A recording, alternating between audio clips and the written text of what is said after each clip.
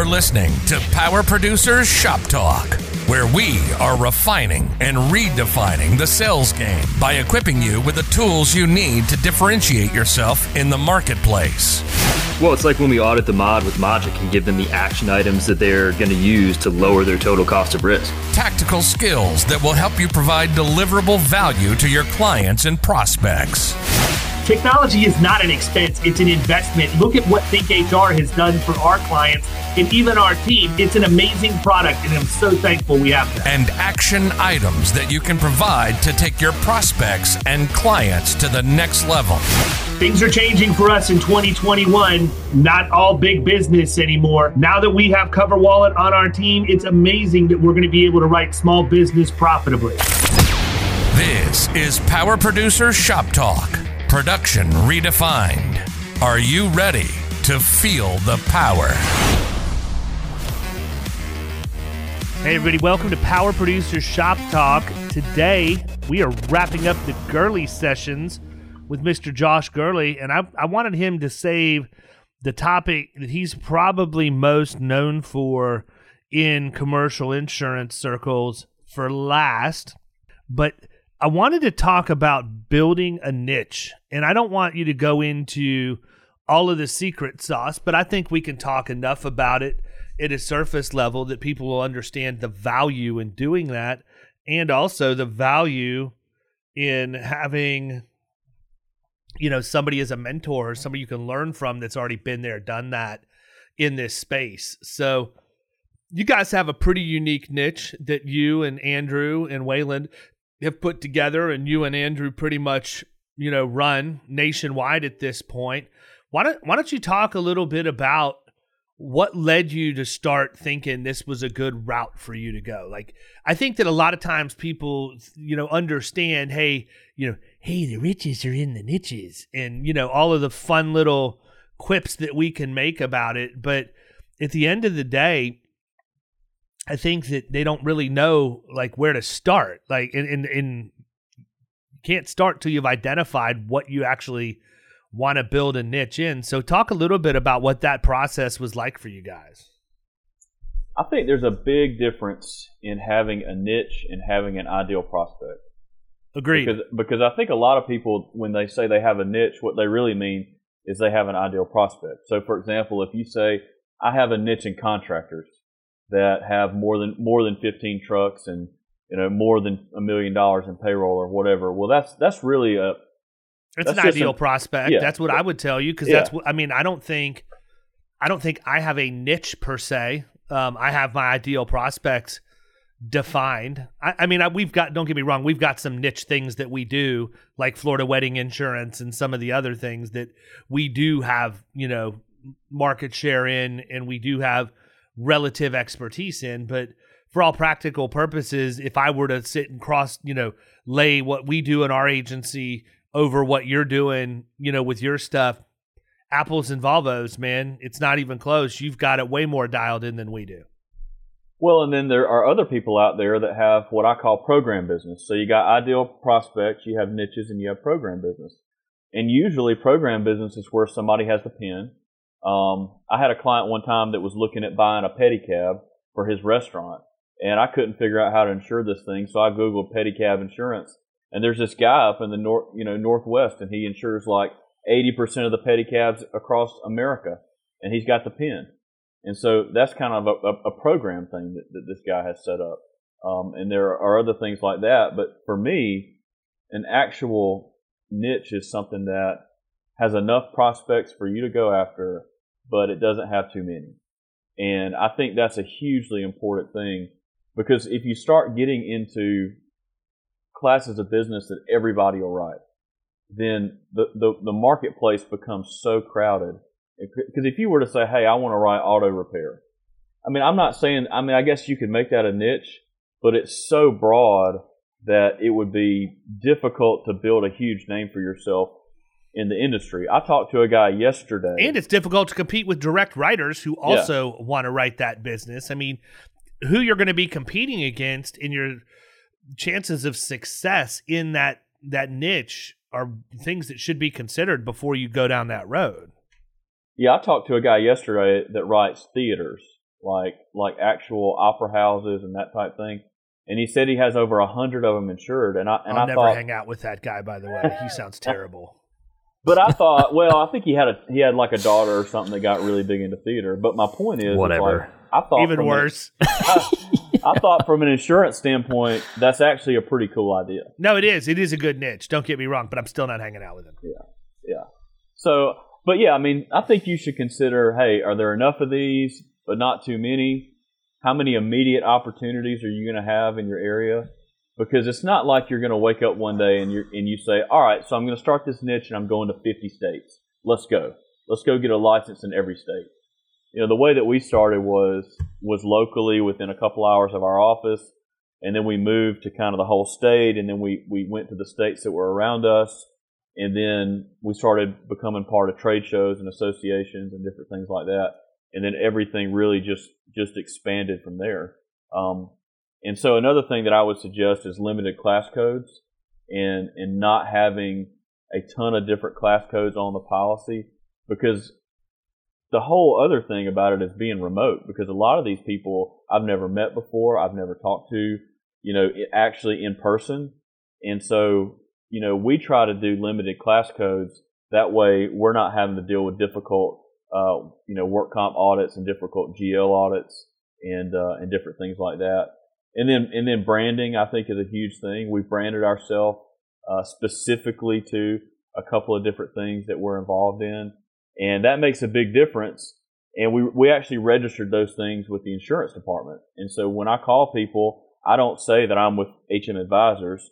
You know, I'll say that I'm with XYZ Insurance. And that way they're like, oh, yeah, I've heard of you before. And it's even like, if they haven't. Even if they haven't, I made that website like last week or whatever. Yeah. But the point is I think branding is so important. What else, David? What else do you want me to talk about? No, I'm interested, like, for you per se, how did you, in like, again, I don't want you to get into your secret sauce, but what was it that triggered? Did you decide, you know what, this is something we need to, like, how did you identify that? Because my opinion is there's probably agency owners and producers listening to this right now that have a niche opportunity right under their nose and have no idea that it's even there because they've not thought about it that way. So it usually starts with you write one, and then maybe you write another one, and then maybe you write another one, and after the third one, you're kind of like, wait a second, there may be something here. Maybe right. We can do something around this. I'm interested in your perspective. What was it that led you to say, you know what, let's double, triple down on this, whatever you did? How did you identify it to begin with? Well, so the first account really came by accident.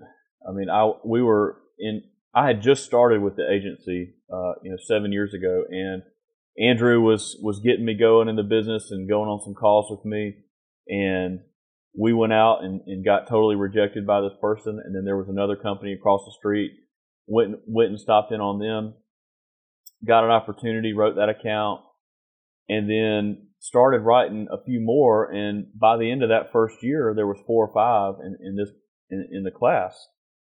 And then we looked it up and said, hey, there's a trade show, and the trade show's in 2 months. So we said, you know what, let's just go to this trade show and see what we can see.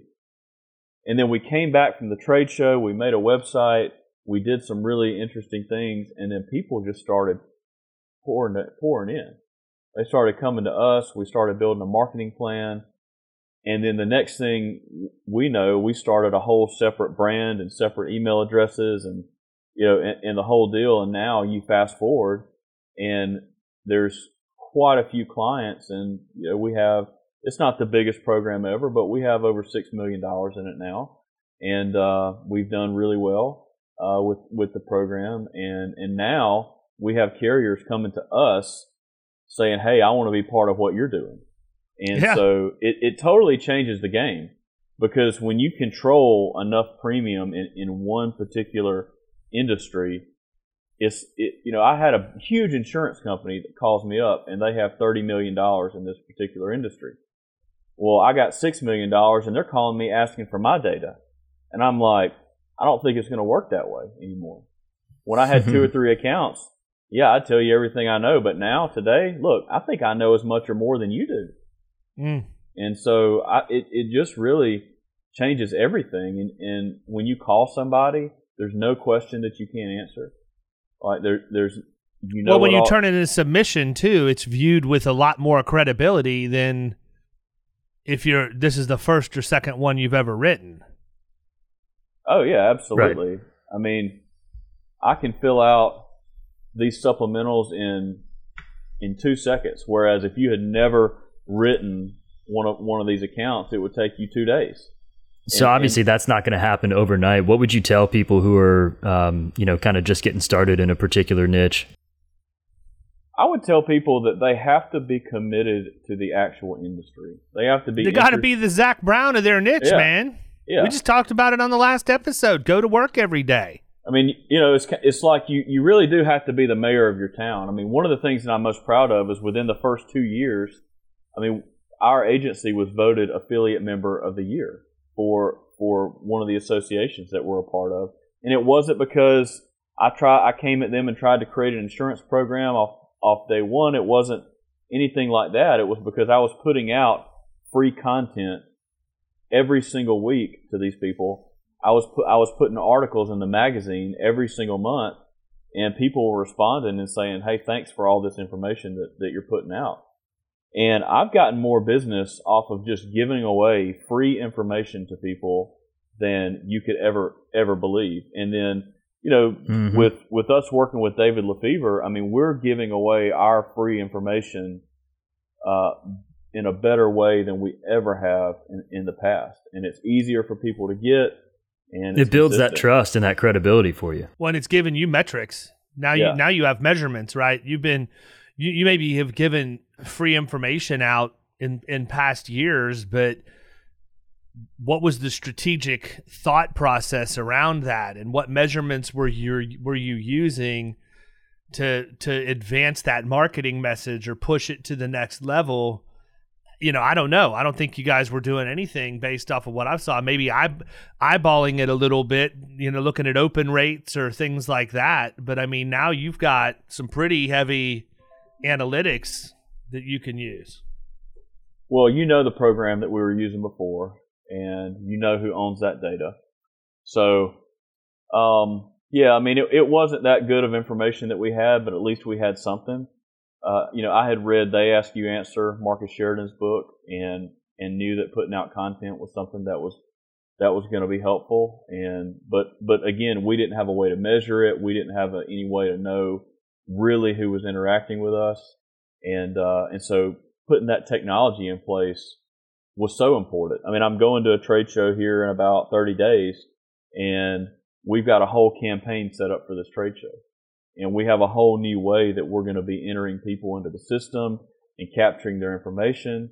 Because in the past, I would go to a trade show and I would come back with 35 business cards. And by the time I got to everybody, half of them had gone cold because they forgot who I was because it took me too long to get to them. And so now with the automation that we have in place and the things that we know to talk about with people, like I can go look and there's certain things that we put out that work every single time. Like every single time I put this out, I get X downloads, X views, X clicks. And so those analytics have been really important for us as we built this thing out. Yeah, I agree. I mean, I think especially with the trade show piece, if you're in a niche that has trade shows, it's kind of a cost of doing business to be at the trade show, right? So you might as well make the most out of it when you're there. I think so many times everybody focuses, they have a really good plan on attracting people to their booth, and then the wheels fall off the wagon. There is no plan for what happens after the fact. You're going to have the conversation, you're going to make friends, you're going to relate to these people, whatever. And the next thing you know, it's the next year's trade association meeting and you're back there and you see them in the booth again, but you've done nothing to nurture that relationship over the course of a year.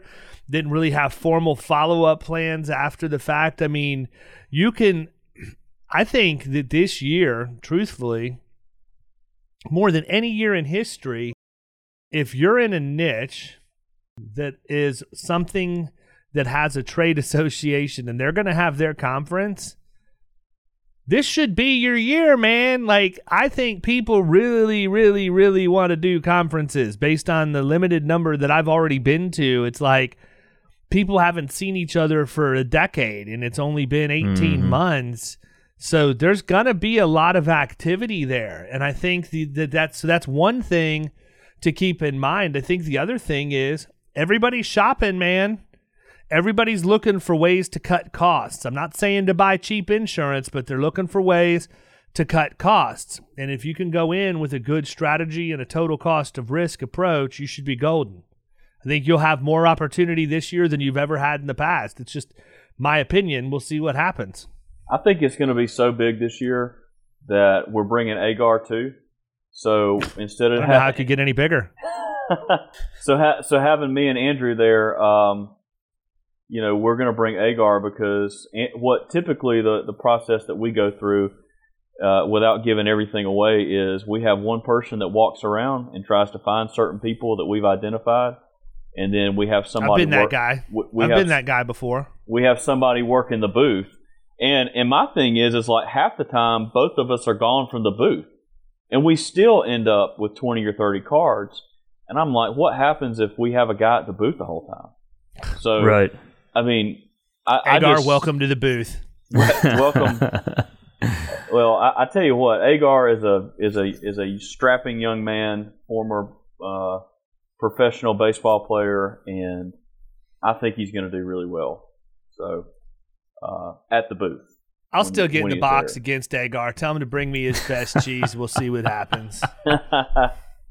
So, yeah, I mean, I think the trade show is, I can't tell you how many accounts that we've won from trade shows.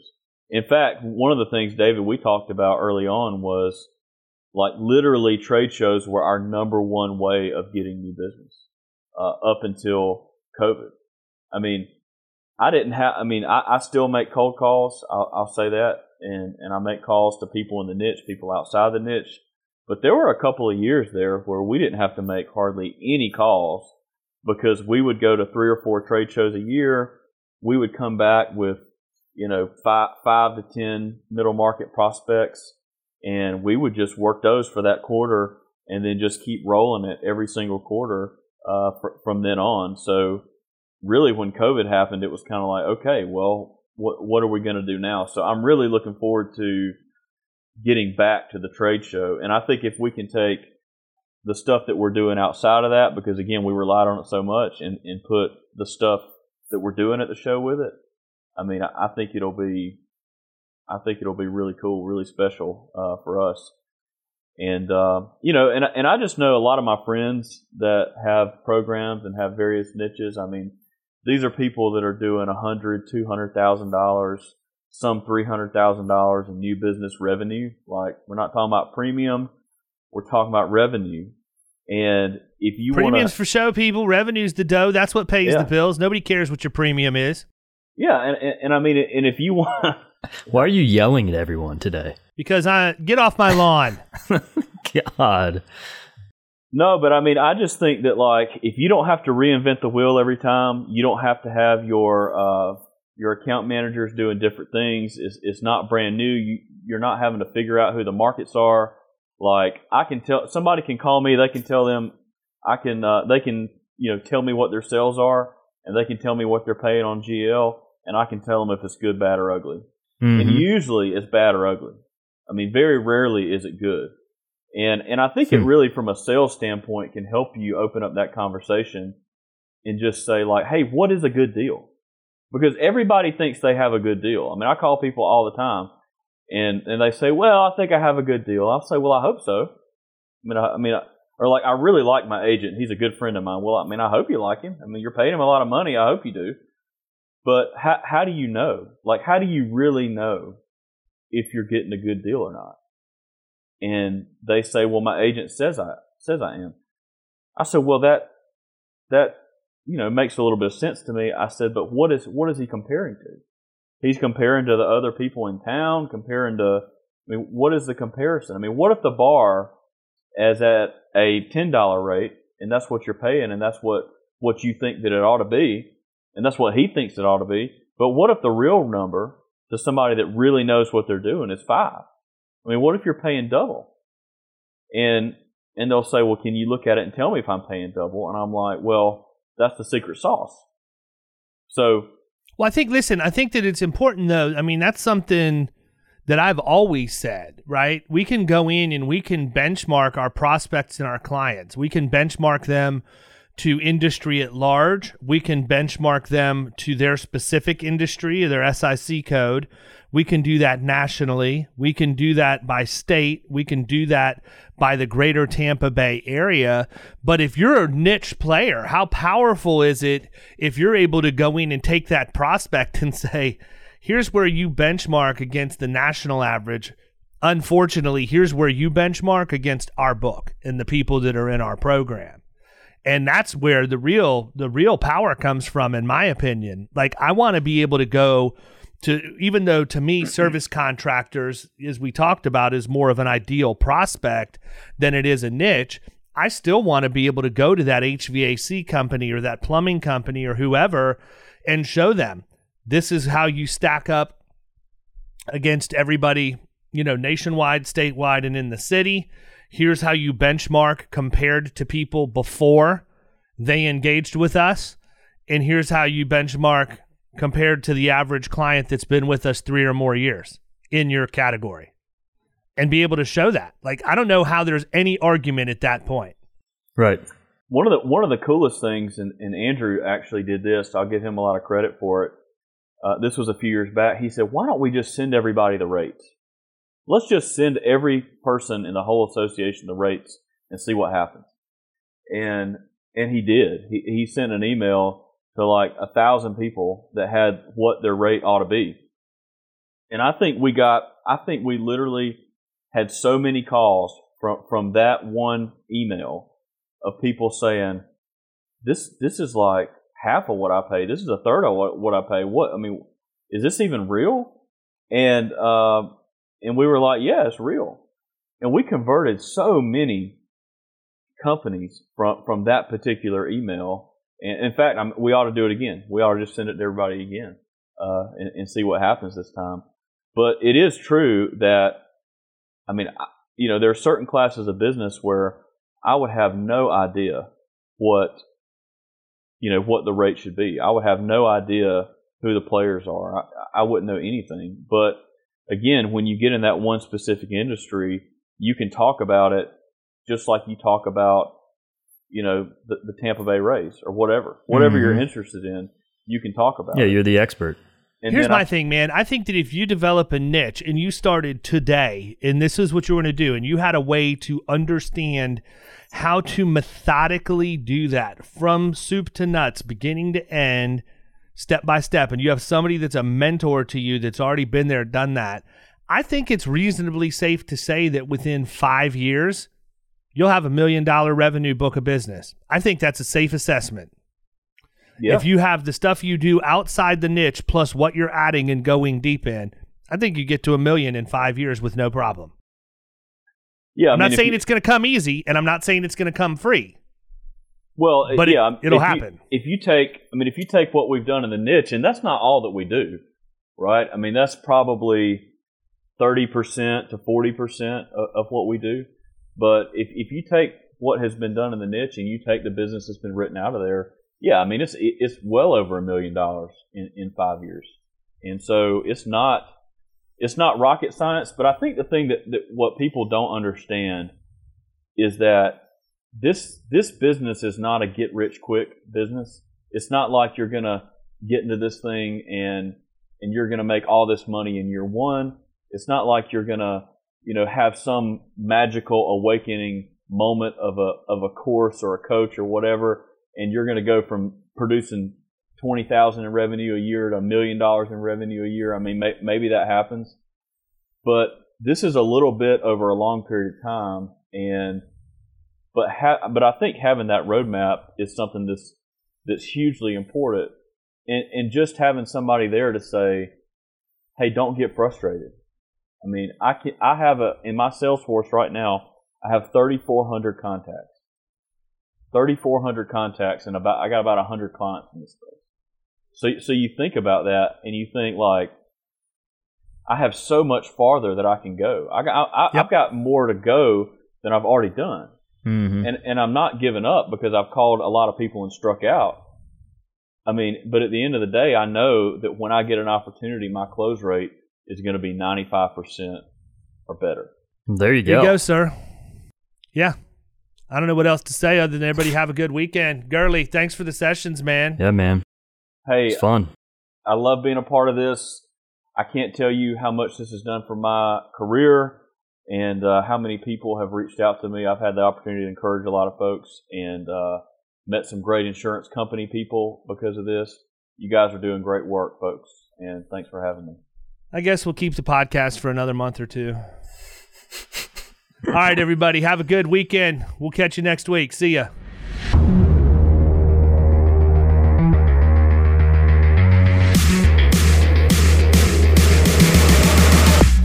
You've been listening to Power Producers Shop Talk. You can follow us at the Power Producers Podcast on Facebook and Instagram. And if you want to take your game to the next level, check out our commercial insurance training course at killingcommercial.com or visit Amazon to pick up a copy of our international best-selling book, The Extra 2 Minutes.